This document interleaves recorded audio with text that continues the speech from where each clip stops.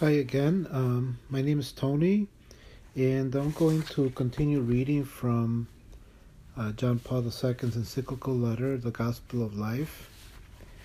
And I'm going to start reading chapter 1 now. But before I do that, I wanted to just make a couple of more general remarks. First of all, on a kind of a technical note, I think in some of my citations, I've been giving these erroneous page numbers. Like, for example, I quoted an encyclical letter as the reference being page 842. Well, that's clearly wrong. None of these encyclicals have 842 pages. I think what happened is that I was trying to interpret a citation that ultimately I didn't understand. So from now on, I will just read the part I do understand, like the title and the date and so on, and skip the cryptic citation parts that I don't understand. And unfortunately, I don't really understand where the page numbers are. It probably depends on the edition. So, and maybe they're not even citations of pages. Maybe they're of lines or verses. Although the book I'm reading doesn't have any line numbers or verse numbers, so at the end of the day, I'm not sure how to give better guidance on pages. The other thing I want to say is that this reading was something I've been wanting to do for a while. I previously tried doing a YouTube video. I got caught up in technical difficulties, quote unquote, so I gave that up. And I've been wanting to read these encyclicals more for myself, finding it difficult to do it, and this has kind of inspired me to read them and also make them available in audio form so I can listen to them again and hopefully other people can listen to them. I also wanted to say that, just listening again this morning to the introduction that I had read last night was that it really is beneficial to me.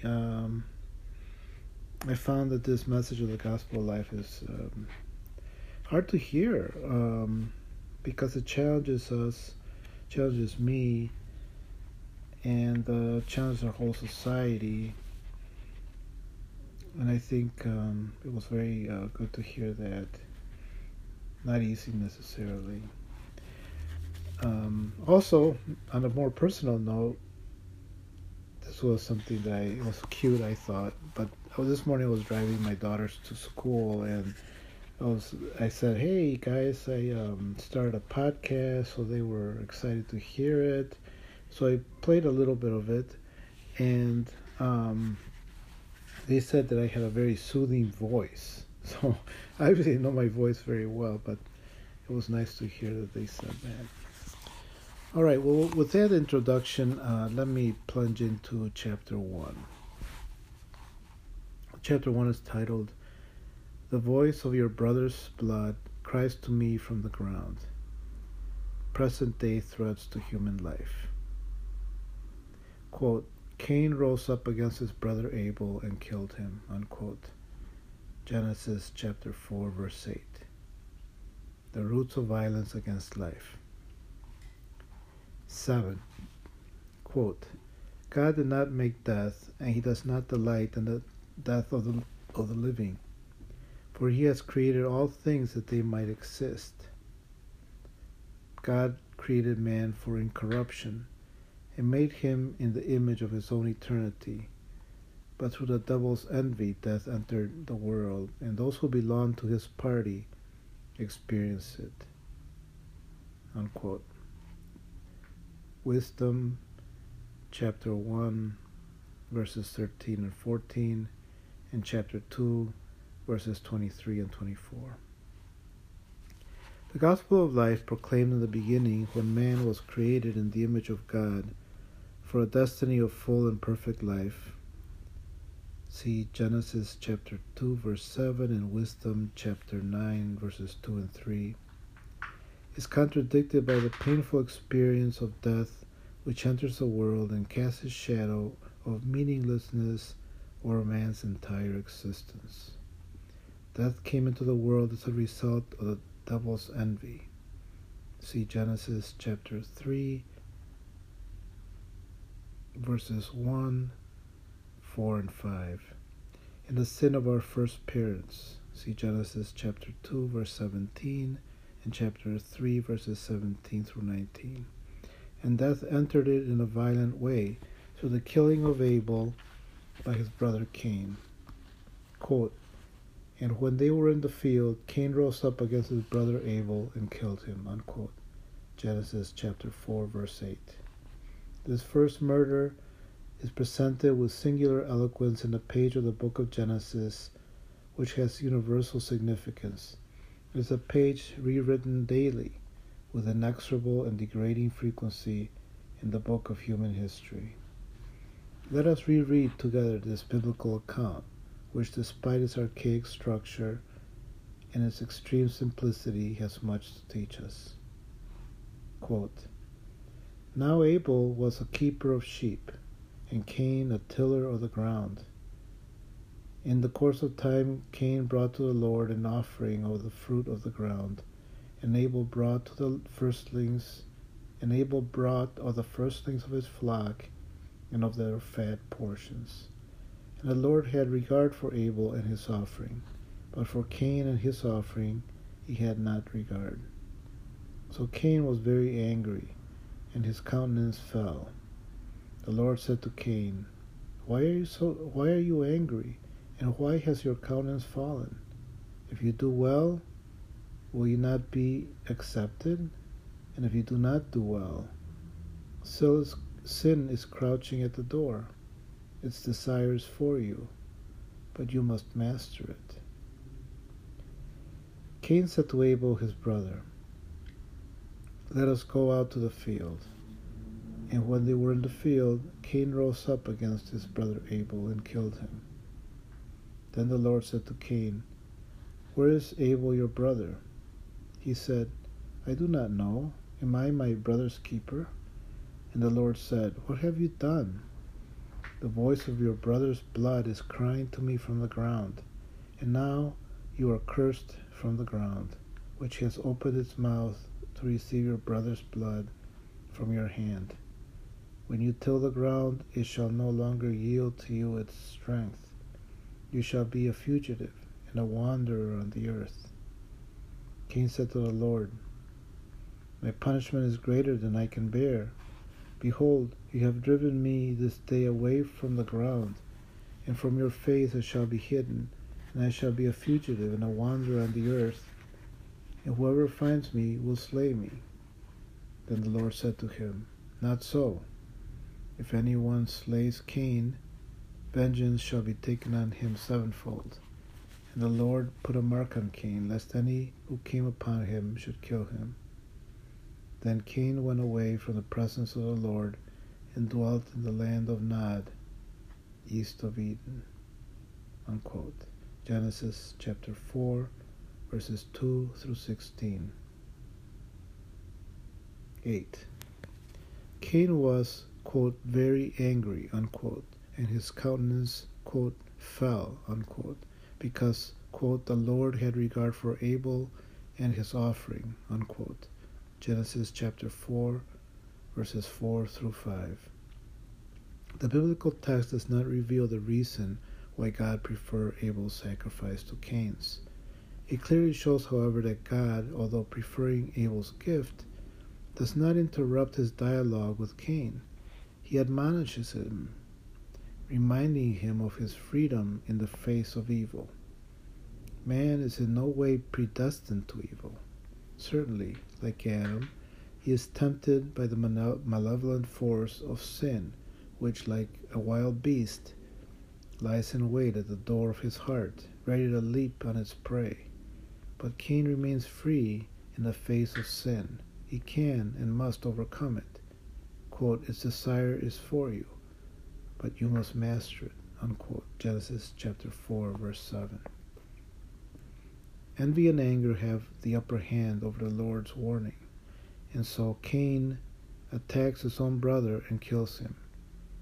As we read in the Catechism of the Catholic Church, quote, in the account of Abel's murder by his brother Cain, the Scripture reveals the presence of anger and envy in man, consequences of original sin.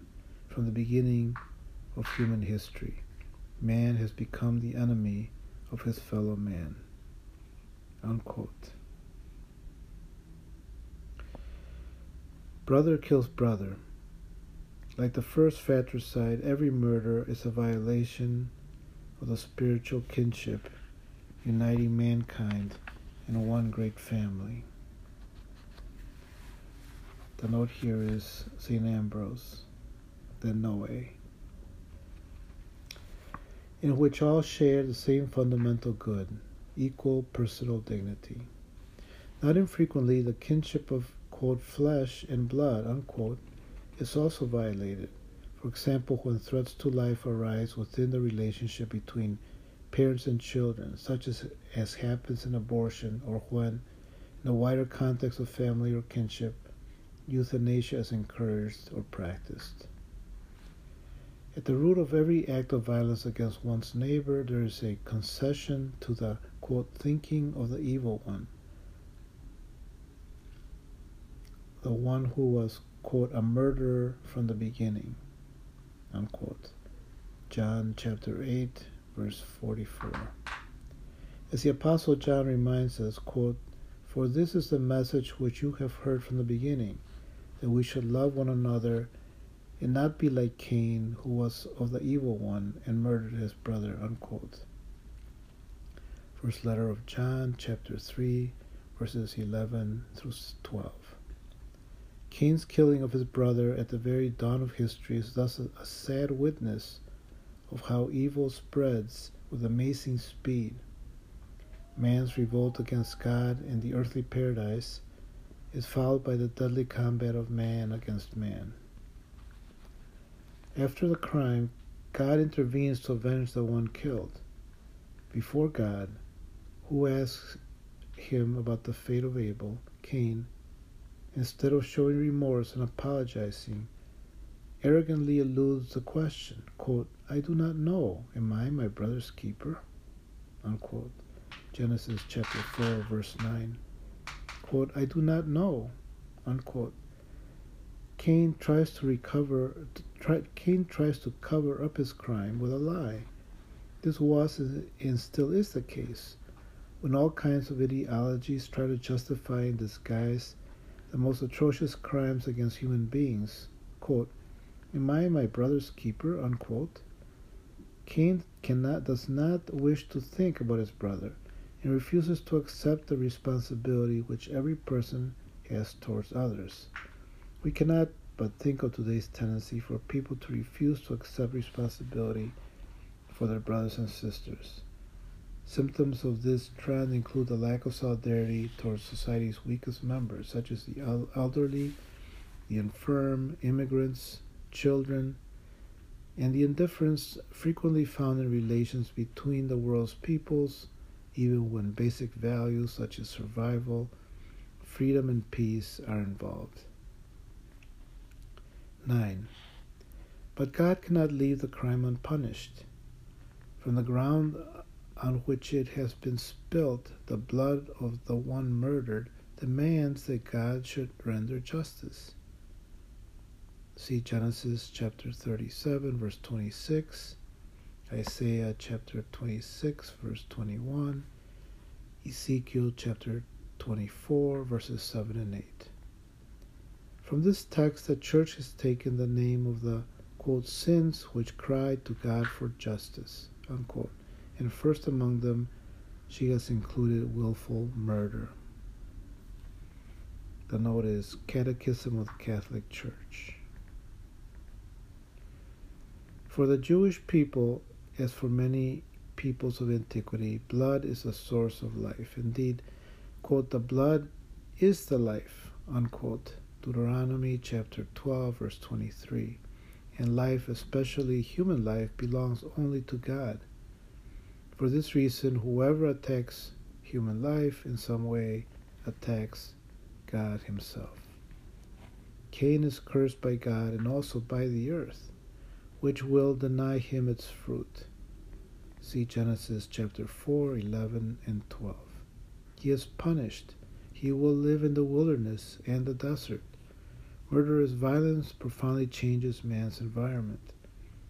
From being the, quote, Garden of Eden, unquote, Genesis chapter 2, verse 15, a place of plenty of harmonious interpersonal relationships and of friendship with God, the earth becomes, quote, the land of Nod, unquote, Genesis chapter 4, verse 16, a place of scarcity, loneliness, and separation from God. Cain will be, quote, a fugitive and a wanderer on the earth, unquote, Genesis chapter 4, verse 14. Uncertainty and restlessness will follow him forever. And yet God, who is always merciful, even when he punishes, quote, put a mark on Cain, lest any who came upon him should kill him, unquote, Genesis chapter 4, verse 15. He thus gave him a distinctive sign, not to condemn him to the hatred of others, but to protect and defend him from those wishing to kill him, even out of a desire to avenge Abel's death. Not even a murderer loses his personal dignity, and God himself pledges to guarantee this. And it is precisely here that the paradoxical mystery of the merciful justice of God is shown forth. As St. Ambrose writes, quote, once the crime is admitted, at the very inception of this sinful act of parricide, then the divine law of God's mercy should be immediately extended. If punishment is forthwith inflicted on the accused, then men, in the exercise of justice, should in no way observe patience and moderation, but would straightway condemn the defendant to punishment. God drove Cain out of his presence and sent him into exile, far away from his native land, so that he passed from a life of human kindness to one which was more akin to the rude existence of a wild beast. God, who preferred the correction rather than the death of a sinner, did not desire that a homicide be punished by the exaction of another act of homicide, unquote. The reference is the Cain et Abel. Quote, what have you done, unquote, Genesis chapter 4, verse 10. The eclipse of the valley of life. 10. The Lord said to Cain, quote, what have you done? The voice of your brother's blood is crying to me from the ground, unquote. Genesis chapter 4, verse 10. The voice of the blood shed by men continues to cry out, from generation to generation, in ever new and different ways.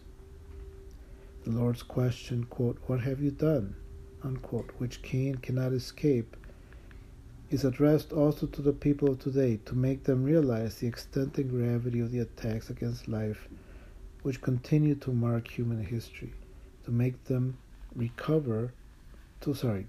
discover what causes these attacks and feeds them, to make them ponder seriously the consequences which derive from these attacks for the existence of individuals and peoples. Some threats come from nature itself, but they are made worse by the culpable indifference and negligence of those who could in some cases remedy them.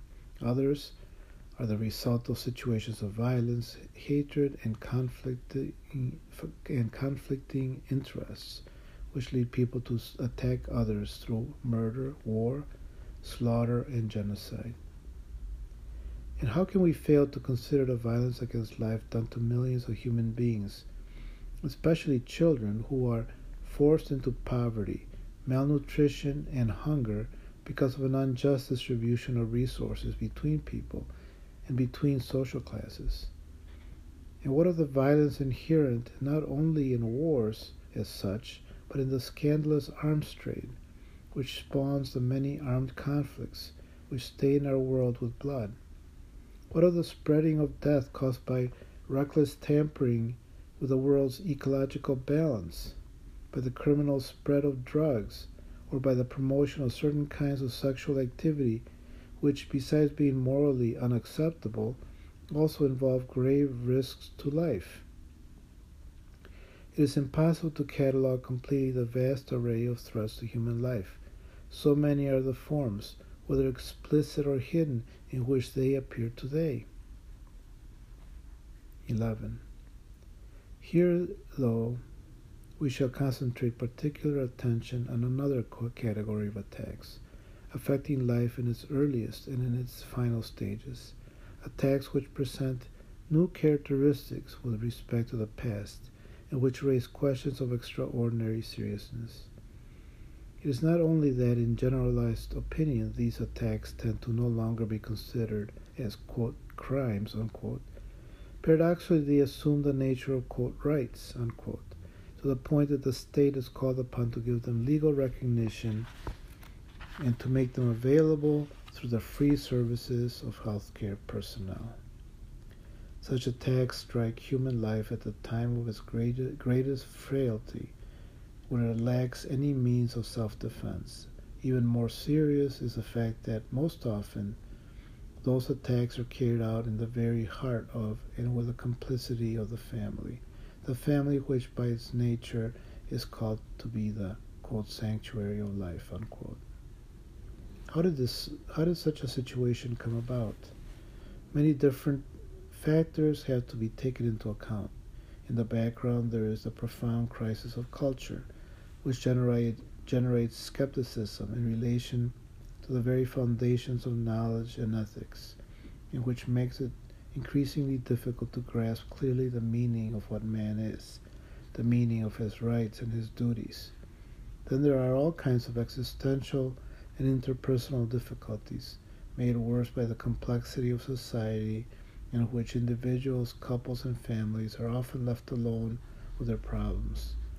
There are situations of acute poverty, anxiety, or frustration in which the struggle to make ends meet, the presence of unbearable pain, or instances of violence, especially against women, make the choice to defend and promote life so demanding as sometimes to reach the point of heroism.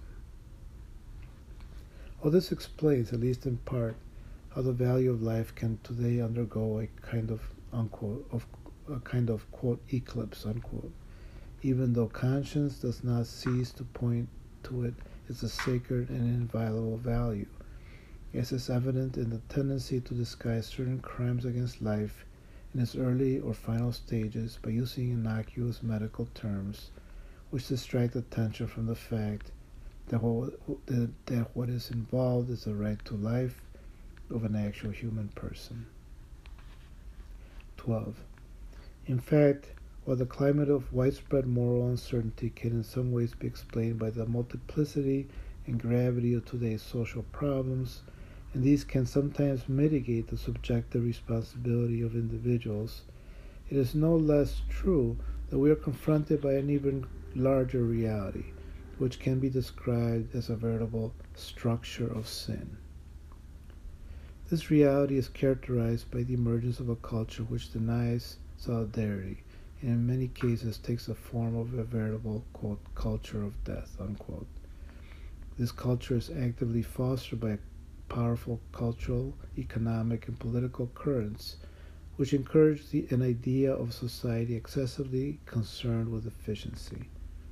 Looking at the situation from this point of view, it is possible to speak in a certain sense of a war of the powerful against the weak, a life which would require greater acceptance, love, and care is considered useless or held to be an intolerable burden, and is therefore rejected in one way or another.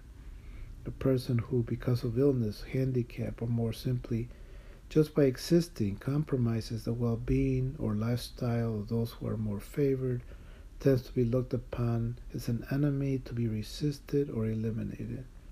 In this way, a kind of, quote, conspiracy against life, unquote, is unleashed. This conspiracy involves not only individuals in their personal, family, or group relationships, but goes far beyond to the point of damaging and distorting at the international level relations between peoples and states. 13. In order to facilitate the spread of abortion, enormous sums of money have been invested and continue to be invested in the production of pharmaceutical products which make it possible to kill the fetus in the mother's womb without recourse to medical assistance. On this point, scientific research itself seems to be almost exclusively preoccupied with developing products which are ever more simple and effective in suppressing life and which at the same time are capable of removing abortion from any kind of control or social responsibility. It is frequently asserted that contraception, if made safe and available to all, is the most effective remedy against abortion. The Catholic Church is then accused of actually promoting abortion because she obstinately continues to teach the moral unlawfulness of contraception. When looked at carefully, this objection is clearly unfounded. It may be that many people use contraception with a view to excluding the subsequent temptation of abortion. But the negative values inherent in the, quote, contraceptive mentality, unquote, which is very different from responsible parenthood, lived in respect for the full truth of the conjugal act, are such that they in fact strengthen this temptation when an unwanted life is conceived. Indeed, the pro-abortion culture is especially strong precisely where the Church's teaching on contraception is rejected. Certainly, from the moral point of view, contraception and abortion are specifically different evils. The former contradicts the full truth of the sexual act as a proper expression of conjugal love, while the latter destroys the life of a human being. The former is opposed to the virtue of chastity in marriage. The latter is opposed to the virtue of justice and directly violates the divine commandment, quote, you shall not kill, unquote. But despite their differences of nature and moral gravity, contraception and abortion are often closely connected, as fruits of the same tree. It is true that in many cases, contraception and even abortion are practiced under the pressure of real-life difficulties, which nonetheless can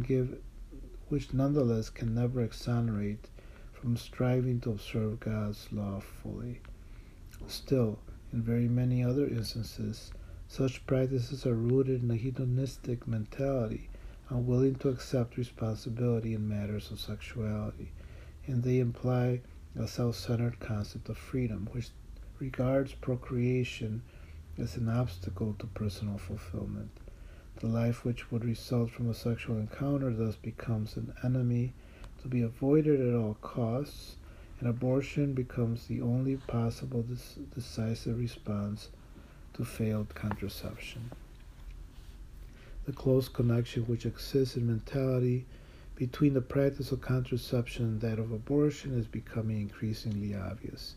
It is being demonstrated in an alarming way by the development of chemical products, intrauterine devices, and vaccines, which, distributed with the same ease as contraceptives, really act as abortifacients in the very early stages of the development of the life of the new human being.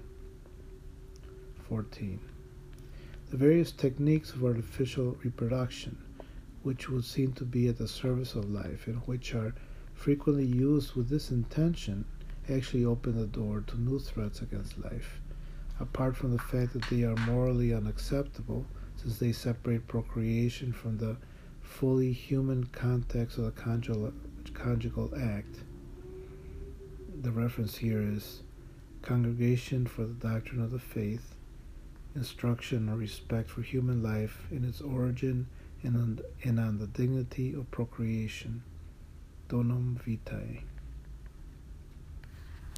These techniques have a high rate of failure, not just failure in relation to fertilization, but with regard to the subsequent development of the embryo, which is exposed to the risk of death, generally within a very short space of time. Furthermore, the number of embryos produced is often greater than that needed for implantation in the woman's womb, and so these so-called, quote, spare embryos, unquote, are then destroyed or used for research, which, under the pretext of scientific or medical progress, in fact reduces human life to the level of simple, quote, biological material, unquote, to be freely disposed of. Prenatal diagnosis, which presents no moral objections if carried out in order to identify the medical treatment which may be needed by the child in the womb, all too often becomes an opportunity for proposing or procuring an abortion. Oh, excuse me, I lost my page here. This is eugenic abortion, justified in public opinion on the basis of mentality, mistakenly held to be consistent with the demands of, quote, therapeutic interventions, unquote, which accepts life only under certain conditions and rejects it when it is affected by any limitation, handicap, or illness. Following this same logic, the point has been reached where the most basic care, even nourishment, is denied to babies born with serious handicaps or illnesses. The contemporary scene, moreover, is becoming even more alarming by reason of the proposals advanced here and there to justify even infanticide, following the same arguments used to justify the right to abortion. In this way, we revert to a state of barbarism, which one hoped had been left behind forever. 15.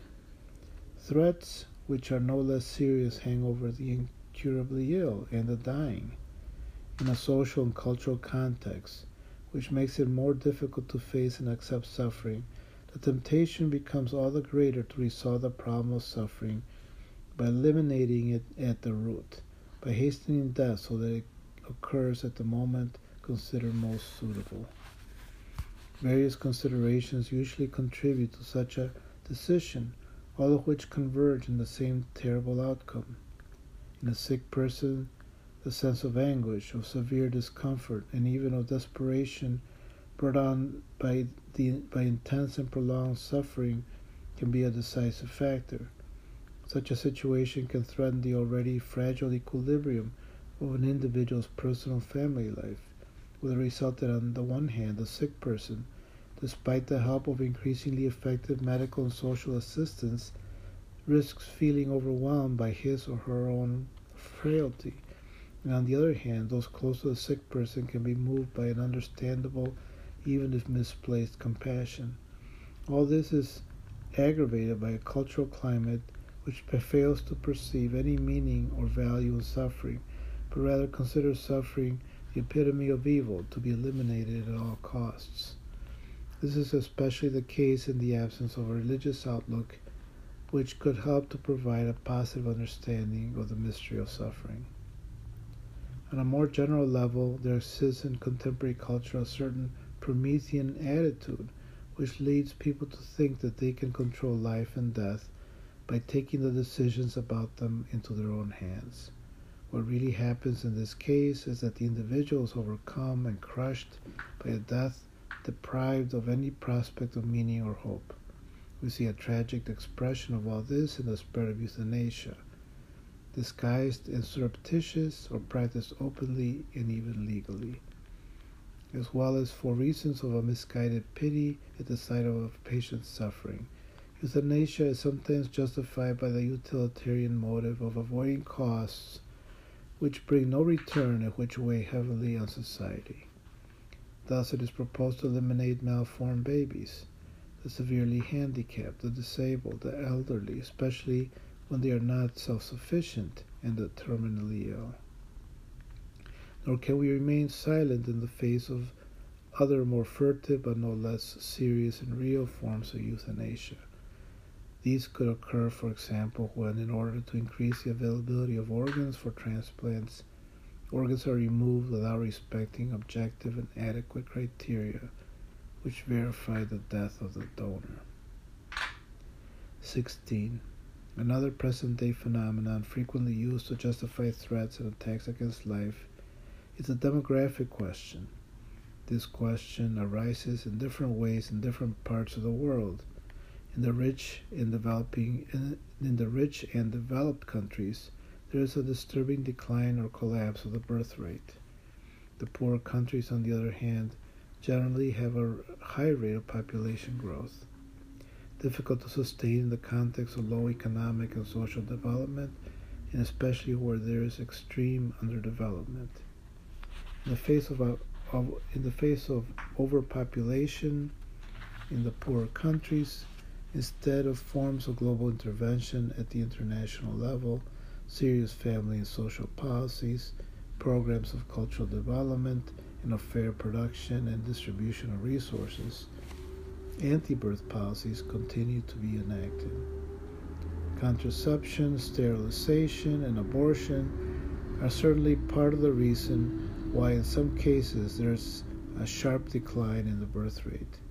It's not difficult to be tempted to use the same methods in attacks against life also where there's a situation of, quote, demographic explosion, unquote. The Pharaoh of old, haunted by the presence and increase of the children of Israel, submitted them to every kind of oppression and ordered that every male child of the Hebrew women was to be killed. Refer to Exodus chapter 1, verses 7 through 22. Today, not a few of the powerful of the earth act in the same way. They too are haunted by the current demographic growth, in fear that the most prolific and poorest people represent a threat for the well-being and peace of their own countries. Consequently, rather than wishing to face and solve these problems with respect for the dignity of individuals and families and for every person's inviolable right to life, they prefer to promote and impose by whatever means a massive program of birth control. Even the economic help which they would be ready to give is unjustly made conditional on the acceptance of an anti-birth policy. 17. Humanity today offers us a truly alarming spectacle if we consider not only extensively attacks on life is spreading, but also their unheard of numerical proportion and the fact that they receive widespread and powerful support from a broad consensus on the part of society, from widespread legal approval and the involvement of certain sectors of healthcare personnel. As I emphatically stated at Denver on the occasion of the 8th World Youth Day, quote, with time the threats against life have not grown weaker. They are taking on vast proportions.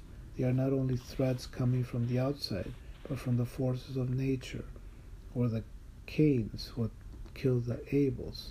No, they are scientifically and systematically programmed threats. The 20th century will have been an era of massive attacks on life, an endless series of wars, and a continual taking of innocent human life. False prophets and false teachers have had the greatest success. Unquote. The reference here is addressed during the prayer vigil for the 8th World Youth Day, Denver, August 14, 1993.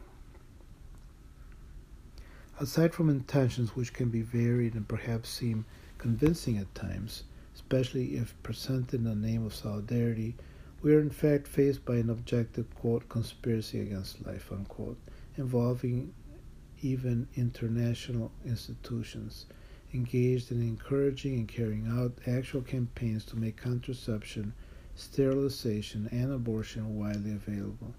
Nor can it be denied that the mass media are often implicated in this conspiracy by lending credit to that culture which presents recourse to contraception, sterilization, abortion, and even euthanasia as a mark of progress and a victory of freedom, while depicting as enemies of freedom and progress those positions which are unreservedly pro-life.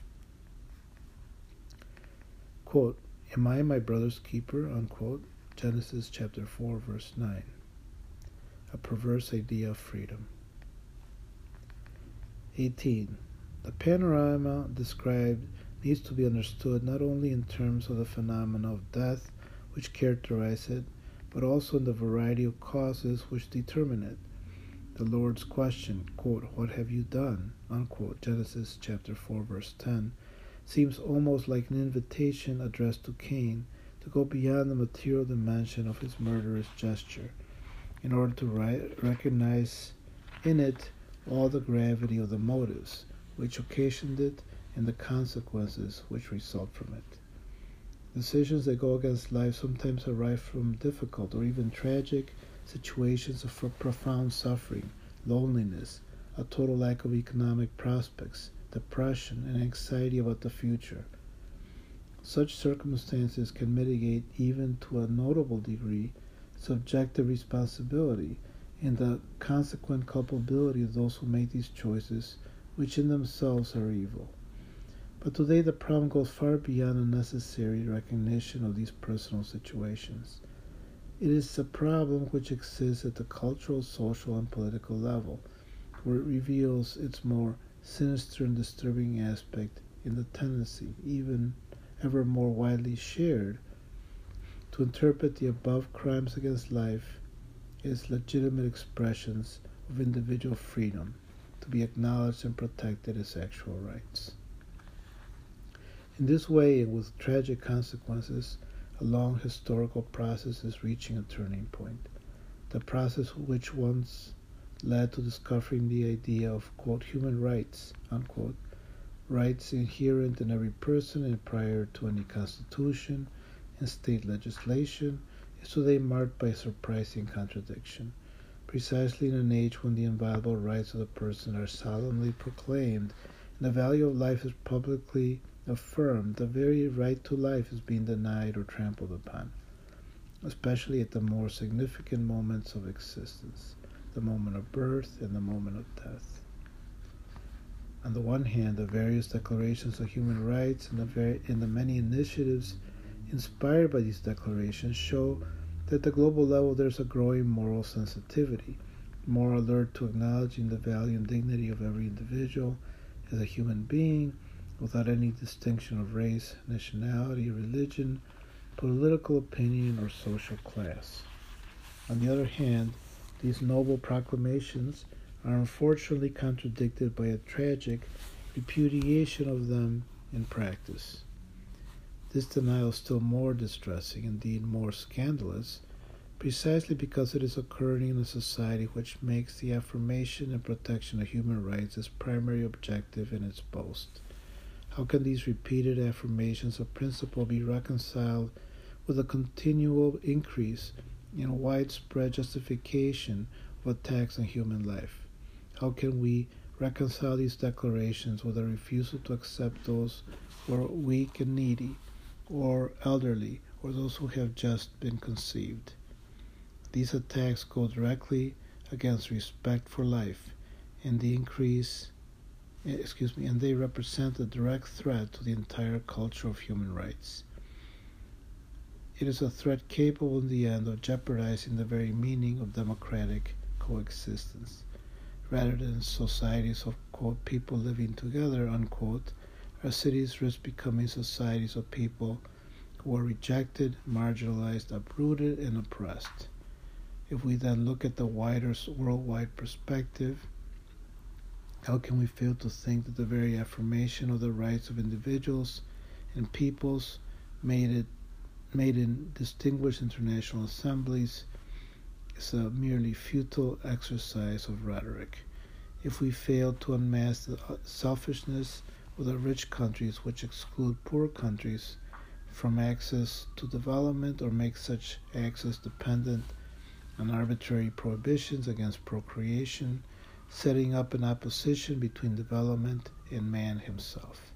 Should we not question the very economic models often adopted by states, which also, as a result of international pressures and forms of conditioning, cause and aggravate situations of injustice and violence in which the life of whole peoples is degraded and trampled upon? 19. What are the roots of this remarkable condition, of this remarkable contradiction? Can we find them in an overall assessment of a cultural and moral nature, beginning with a mentality which carries the concept of subjectivity to an extreme and even distorts it, and recognizes as a subject of rights only the person who enjoys full or at least incipient autonomy and who emerges from a state of total dependence on others? But how can we reconcile this approach with the exaltation of man as a being who is, quote, not to be used, unquote? The theory of human rights is based precisely on the affirmation of the human person. Unlike animals and things, cannot be subjected to domination by others. We must also mention the mentality which tends to equate personal dignity with the capacity for verbal and explicit, or at least perceptible, communication. It is clear that on the basis of these presuppositions, there is no place in the world for anyone who, like the unborn and the dying, is a weak element in the social structure, and for anyone who appears completely at the mercy of others and radically dependent on them, and can only communicate through the silent language of a profound sharing of affection. In this sense, it is force which becomes a criterion for choice and action in interpersonal relationships and in social life. But this is the exact opposite of what a state ruled by law is, a community in which the, quote, reasons of force are replaced by the, quote, force of reason, historically intended to affirm. At another level, the roots of the contradiction between the solemn affirmation of human rights and their tragic denial in practice lies in a notion of freedom which exalts the isolated individual in an absolute way and gives no place to solidarity, to openness to others and service of them. While it is true that the taking of life not yet born, or in its final stages, is sometimes marked by a mistaken sense of altruism and human compassion, it cannot be denied that such a culture of death, taken as a whole, betrays a completely individualistic concept of freedom, which ends up by becoming the freedom of the, quote, strong against the weak, who have no choice but to submit. It is precisely in this sense that Cain's answer to the Lord's question, quote, where is Abel your brother, unquote, can be interpreted, quote, I do not know, am I my brother's keeper, unquote, Genesis chapter 4, verse 9. Yes, every man is, quote, his brother's keeper, unquote, because God entrusts us to one another. And it's also in view of this entrusting that God gives everyone freedom, a freedom which possesses an inherently relational dimension. This is a great gift of the Creator, placed as it is in the service of the person and of his fulfillment through the gift of self and openness to others. But when freedom is made absolute and in an individualistic way, it is emptied of its original content, and its very meaning and dignity are contradicted. There is an even more profound aspect which needs to be emphasized. Freedom negates and destroys itself, and becomes a factor leading to the destruction of others when it no longer recognizes and respects its essential link with the truth.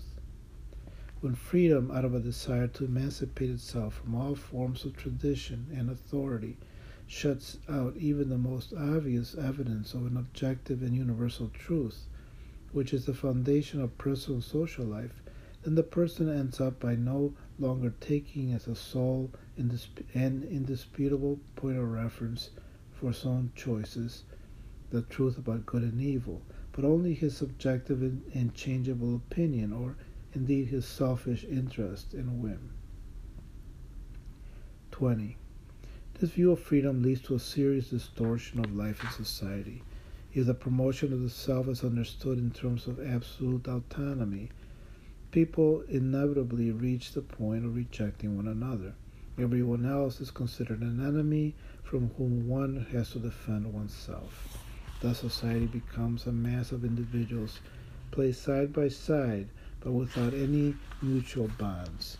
Each one wishes to assert himself independently of the other, and in fact intends to make its own interests prevail. Still, in the face of other people's analogous interests, some kind of compromise must be found if one wants a society in which the maximum possible freedom is guaranteed to each individual. In this way, any reference to common values and to a truth absolutely binding on everyone is lost, and social life ventures on the shifting sands of complete relativism. At this point, everything is negotiable, everything is open to bargaining, even the first of the fundamental rights, the right to life. This is what is happening also at the level of politics and government. The original and inalienable right to life is questioned or denied on the basis of a parliamentary vote or the will of one part of the people, even if it is the majority. This is a sinister result of a relativism which reigns unopposed. The quote, right, unquote, ceases to be such because it is no longer firmly founded on the inviolable dignity of the person, but is made subject to the will of the stronger part. In this way, democracy, contradicting its own principles, effectively moves towards a form of totalitarianism. The state is no longer the, quote, common home, unquote, where all can live together on the basis of principles of fundamental equality, but it is transformed into a tyrant state, which arrogates to itself the right to dispose of the life of the weakest and most defenseless members, from the unborn child to the elderly, in the name of public interest, which is really nothing but the interest of one part. The appearance of the strictest respect for legality is maintained, at least when the laws permitting abortion and euthanasia are the result of a ballot in accordance with what are generally seen as the rules of democracy. Really, what we have here is only the tragic caricature of legality. The democratic ideal, which is only truly such when it acknowledges and safeguards the dignity of every human person, is betrayed in its very foundations. Quote, how is it still possible to speak of the dignity of every human person when the killing of the weakest and most innocent is permitted, in the name of what justice is the most unjust of discriminations practiced? Some individuals are held to be deserving of defense and others are denied that dignity, unquote. The reference is John Paul II, addressed to the participants at the study conference on the right to life in Europe, December 18, 1987, Insegnamenti 10. When this happens, the process leading to the breakdown of a genuinely human coexistence and the disintegration of the state itself has already begun. To claim the right to abortion, infanticide, and euthanasia, and to recognize that right in law, means to attribute to human freedom a perverse and evil significance, that of an absolute power over others and against others. This is the death of true freedom. Quote, truly, truly, I say to you, everyone who commits sin is a slave to sin, unquote. John chapter 8, verse 34. Quote, and from your face I shall be hidden, unquote. Genesis chapter 4, verse 14. The eclipse of the sons of God and of man. 21. In seeking the deepest roots of the struggle between the culture of life and the, quote, culture of death, unquote, we cannot restrict ourselves to the perverse idea of freedom mentioned above. We have to go to the heart of the tragedy being experienced by modern man, the eclipse of the sons of God and of man, typical of a social and cultural climate dominated by secularism, which, with its ubiquitous tentacles, succeeds at times in putting Christian communities themselves to the test. Those who allow themselves to be influenced by this climate easily fall into a sad, vicious circle. When the sense of God is lost, there's also a tendency to lose the sense of man, of his dignity and his life. In turn, the systematic violation of the moral law especially in the serious matter of respect for human life and its dignity, produces a kind of progressive darkening of the capacity to discern God's living and saving presence. Once again, we can gain insight from the story of Abel's murder by his brother. After the curse imposed on him by God, Cain thus addresses the Lord, quote, "My punishment is greater than I can bear. Behold, you have driven me this day away from the ground, and from your face I shall be hidden, and I shall be a fugitive and a wanderer on the earth, and whoever finds me will slay me." Unquote. Genesis chapter 4, verses 13 and 14.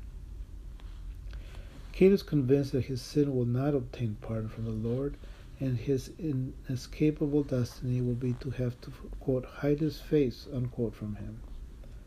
If Cain is capable of confessing that his fault is, quote, "greater than he can bear," unquote, it is because he is conscious of being in the presence of God and before God's just judgment.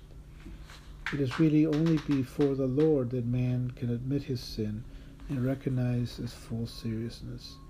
Such was the experience of David, who, after, quote, "having committed evil in the sight of the Lord," unquote, and being rebuked by the prophet Nathan, exclaimed, quote, "My offenses truly I know them.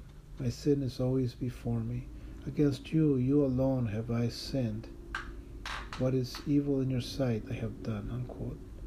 Psalms chapter 51, verses 5 and 6. 22. Consequently, when the sense of God is lost, the sense of man is also threatened and poisoned, as the Second Vatican Council concisely states, quote, "Without the Creator, the creature would disappear, but when God is forgotten, the creature itself grows unintelligible," unquote. The citation is Pastoral Constitution on the Church in the Modern World, Gaudium et Spes. Gaudium et Spes means joy and hope. Man is no longer able to see himself as, quote, "mysteriously different," unquote, from other earthly creatures. He regards himself merely as one more living being, as an organism which at most has reached a very high state of perfection. Enclosed in the narrow horizon of his physical nature, he is somehow reduced to being, quote, "a thing," unquote, and no longer grasps the, quote, "transcendent," unquote, character of his, quote, "existence as man," unquote. He no longer considers life as a splendid gift of God, something, quote, "sacred," unquote, entrusted to his responsibility, and thus also to his loving care and, quote, "veneration," unquote. Life itself becomes a mere, quote, "thing," unquote, which man claims as his exclusive property, completely subject to his control and manipulation. Thus, in relation to life at birth and at death, man is no longer capable of posing the question of the truest meaning of his own existence, nor can he assimilate with genuine freedom these crucial moments of his own history. He is concerned only with, quote, "doing," unquote, and using all kinds of technology. He busies himself with programming, controlling and dominating birth and death. Birth and death, instead of being primary experiences demanding to be, quote, "lived," unquote, become things to be merely, quote, "possessed," unquote, or, quote, "rejected," unquote. Moreover, once all reference to God has been removed, it is not surprising that the meaning of everything else becomes profoundly distorted. Nature itself, from being, quote, "mater," unquote, "mother," is now reduced to being matter, unquote, and it is subjected to every kind of manipulation. This is the direction in which a certain technical and scientific way of thinking, prevalent in present-day culture, appears to be leading, when it rejects the very idea that there is a truth of creation which must be acknowledged, or a plan of God for life which must be respected.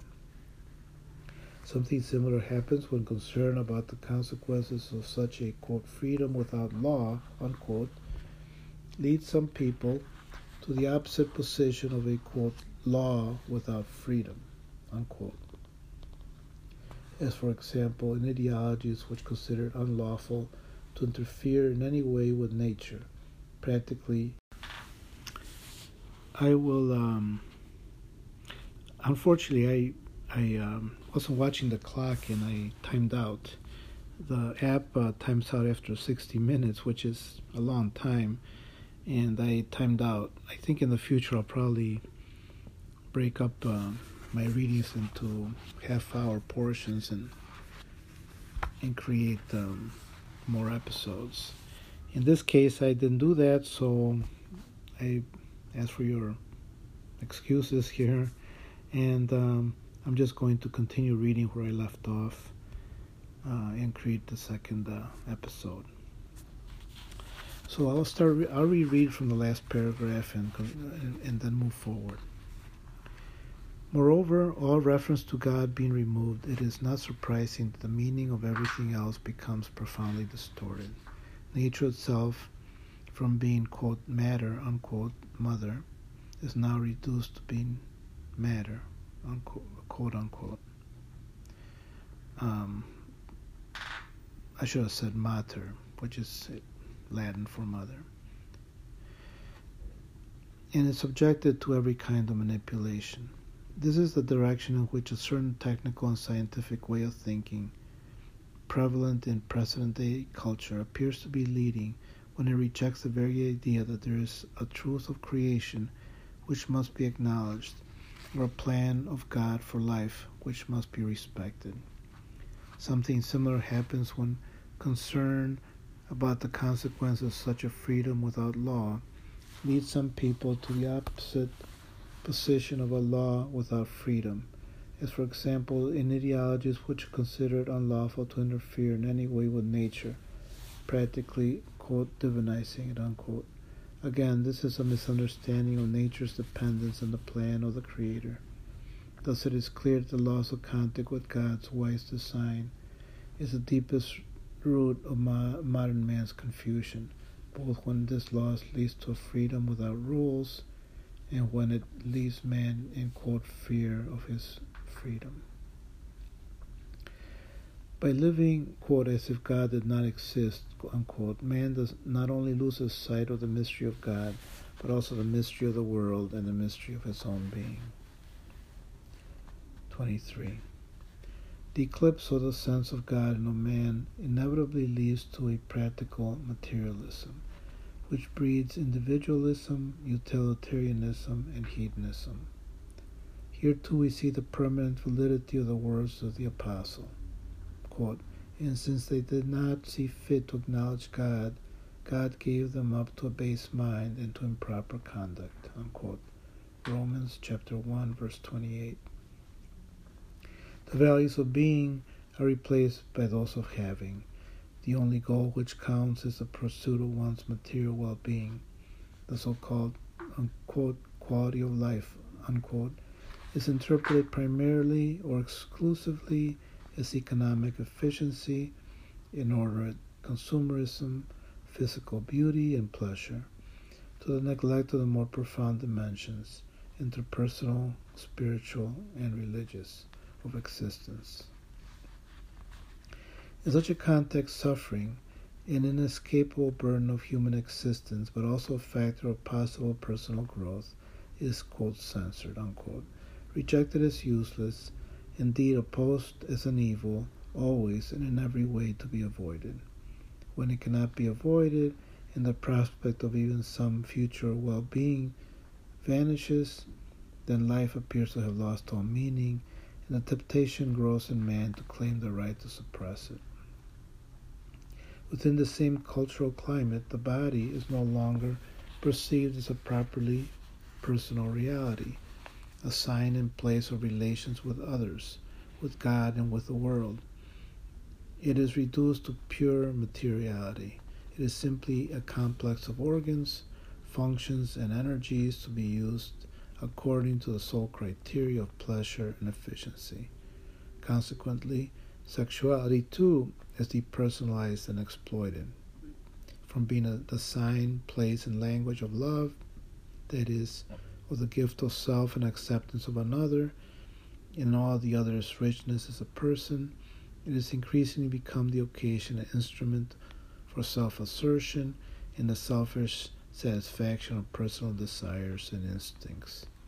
Thus, the original import of human sexuality is distorted and falsified.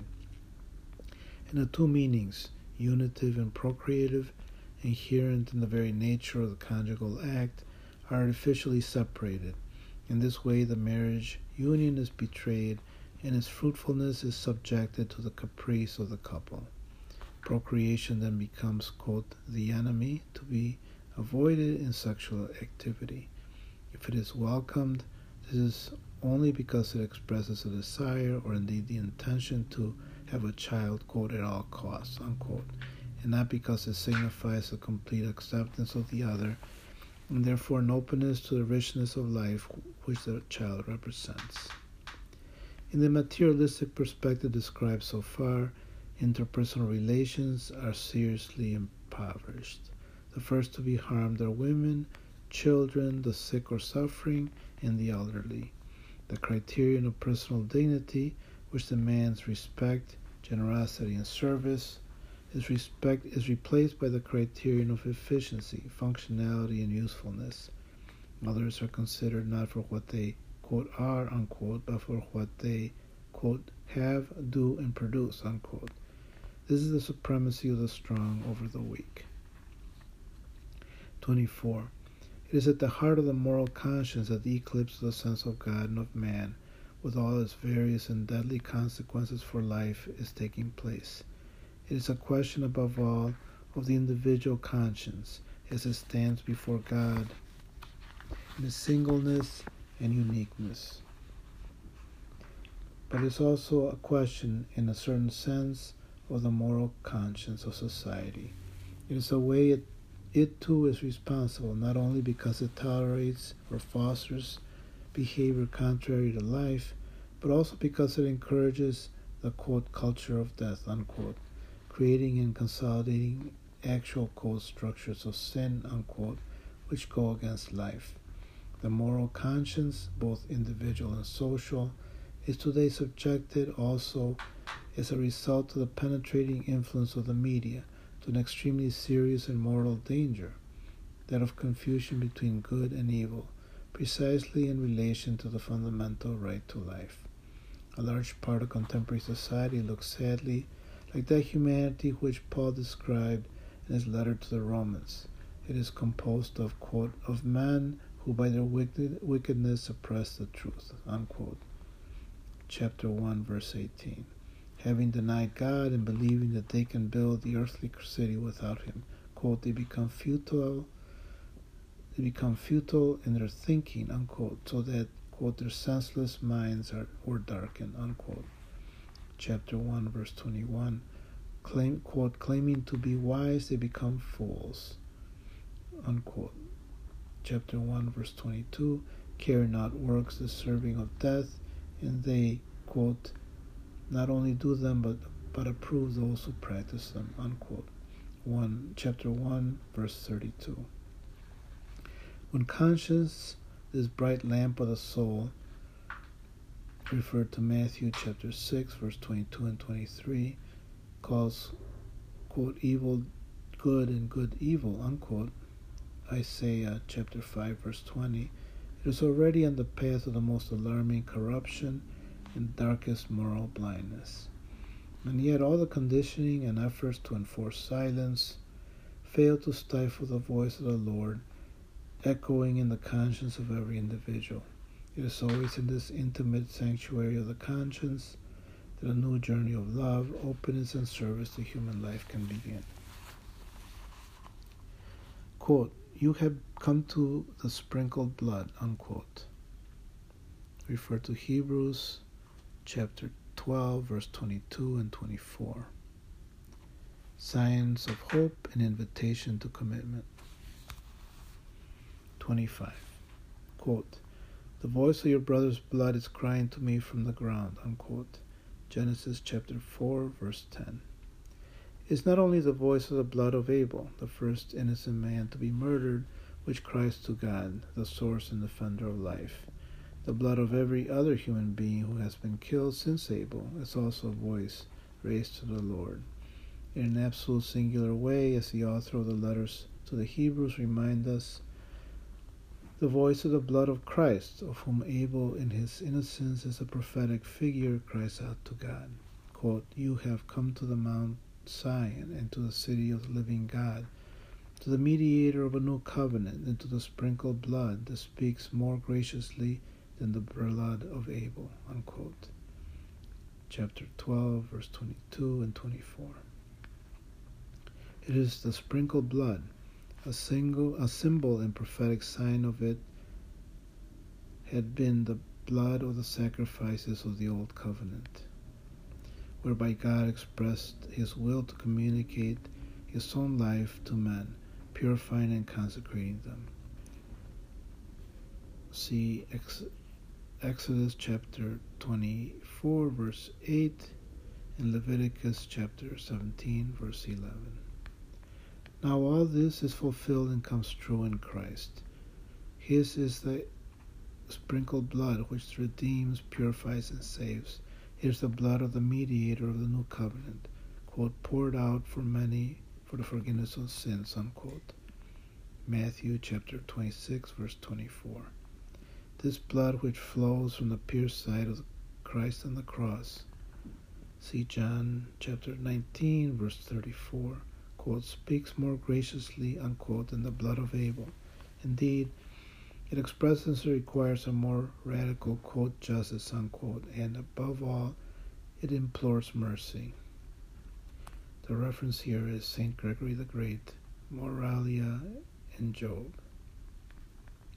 It makes intercession for the brethren before the Father. See Hebrews chapter 7, verse 25. And it is the source of perfect redemption and the gift of new life. The blood of Christ, while it reveals the grandeur of the Father's love, shows how precious man is in God's eyes and how priceless the value of his life. The Apostle Peter reminds us of this.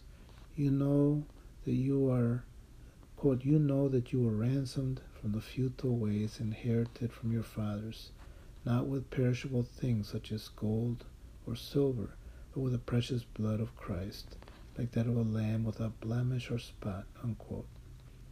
1 Peter chapter 1, verses 18 and 19. Precisely by contemplating the precious blood of Christ, the signs of his self-giving love, referred to John chapter 13, verse 1, the believer learns to recognize and appreciate the almost divine dignity of every human being. It can exclaim with ever renewed and grateful wonder, quote, how precious must man be in the eyes of the Creator if he gains so great a Redeemer. Exalted of the Easter Vigil. And if God gave his only Son in order that man should not perish but have eternal life. Refer to John chapter 3, verse 16, and John Paul II encyclical letter Redemptor Hominis, March 4, 1979. Redemptor Hominis meaning Redeemer of man.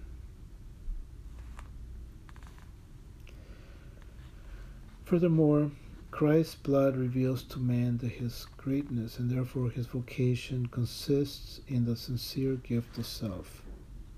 Precisely because it is poured out as a gift of life, the blood of Christ is no longer a sign of death, of definitive separation from the brethren, but the instrument of a communion which is richness of life for all.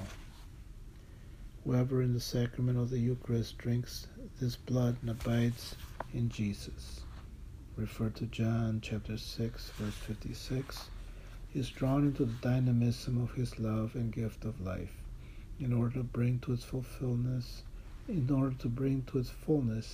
original vocation to love which belongs to everyone.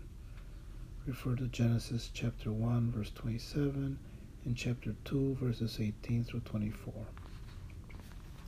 It is from the blood of Christ that all draw the strength to commit themselves to promoting life. It It is precisely this blood that is the most powerful source of hope. Indeed, it is the foundation of the absolute certitude that in God's plan of life will be victorious. That in God's plan, life will be victorious. Quote, "And death shall be no more," unquote, exclaims the powerful voice which comes from the throne of God in the heavenly Jerusalem. Revelations chapter 21, verse 4.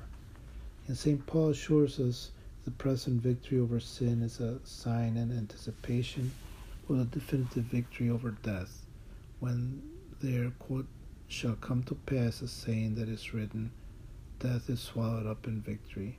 O death, where is your victory? O death, where is your sting?" Unquote.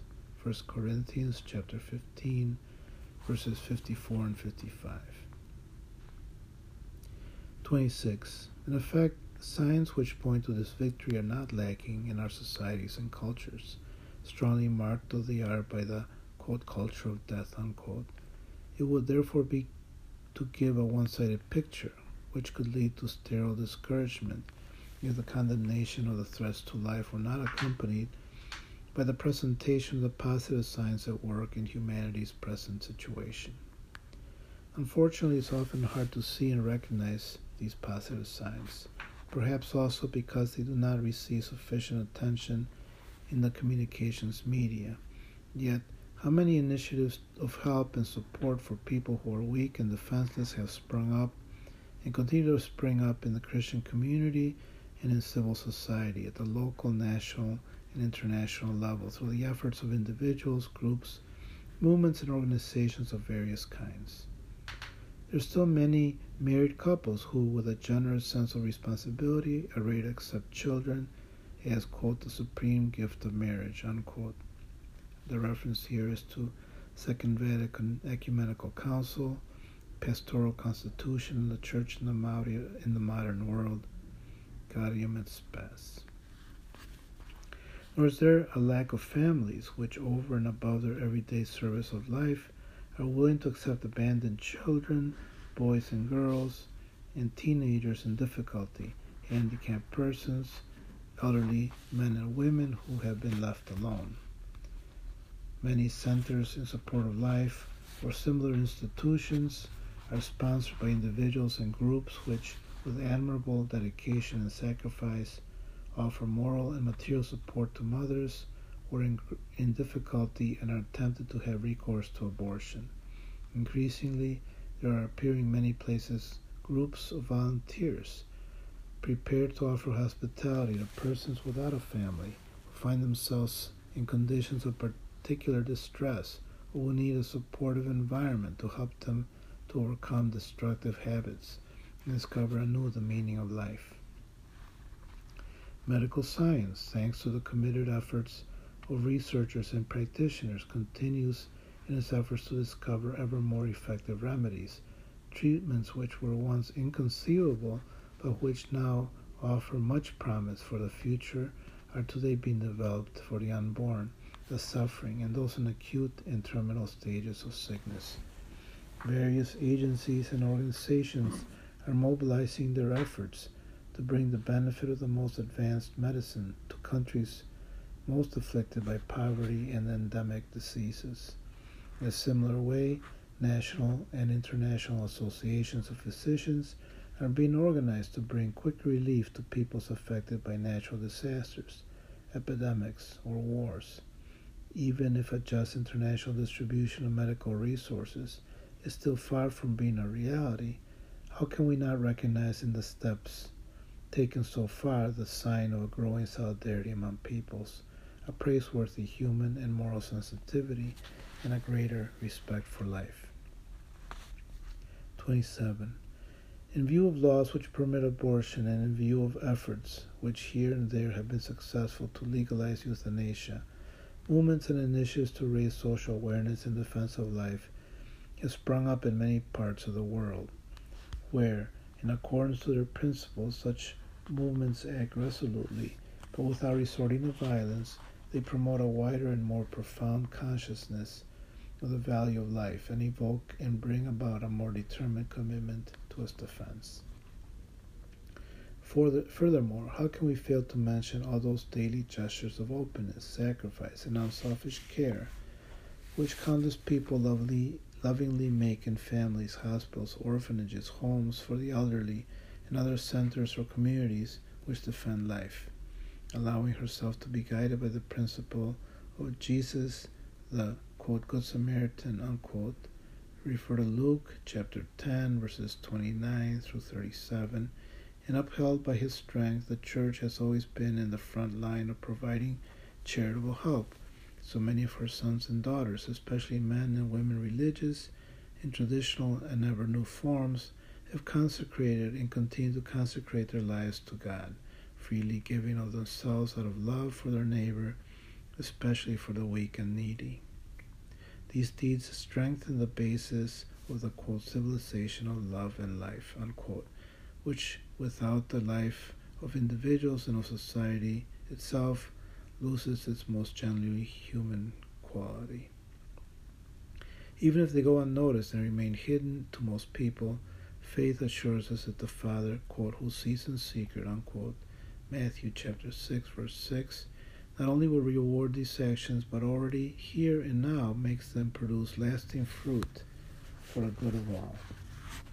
Among the signs of hope, we should also count the spread in many levels of public opinion of a new sensitivity ever more opposed to war as an instrument for the resolution of conflicts between peoples and increasingly oriented to finding effective but, quote, nonviolent, quote, unquote, means to counter the armed aggressor.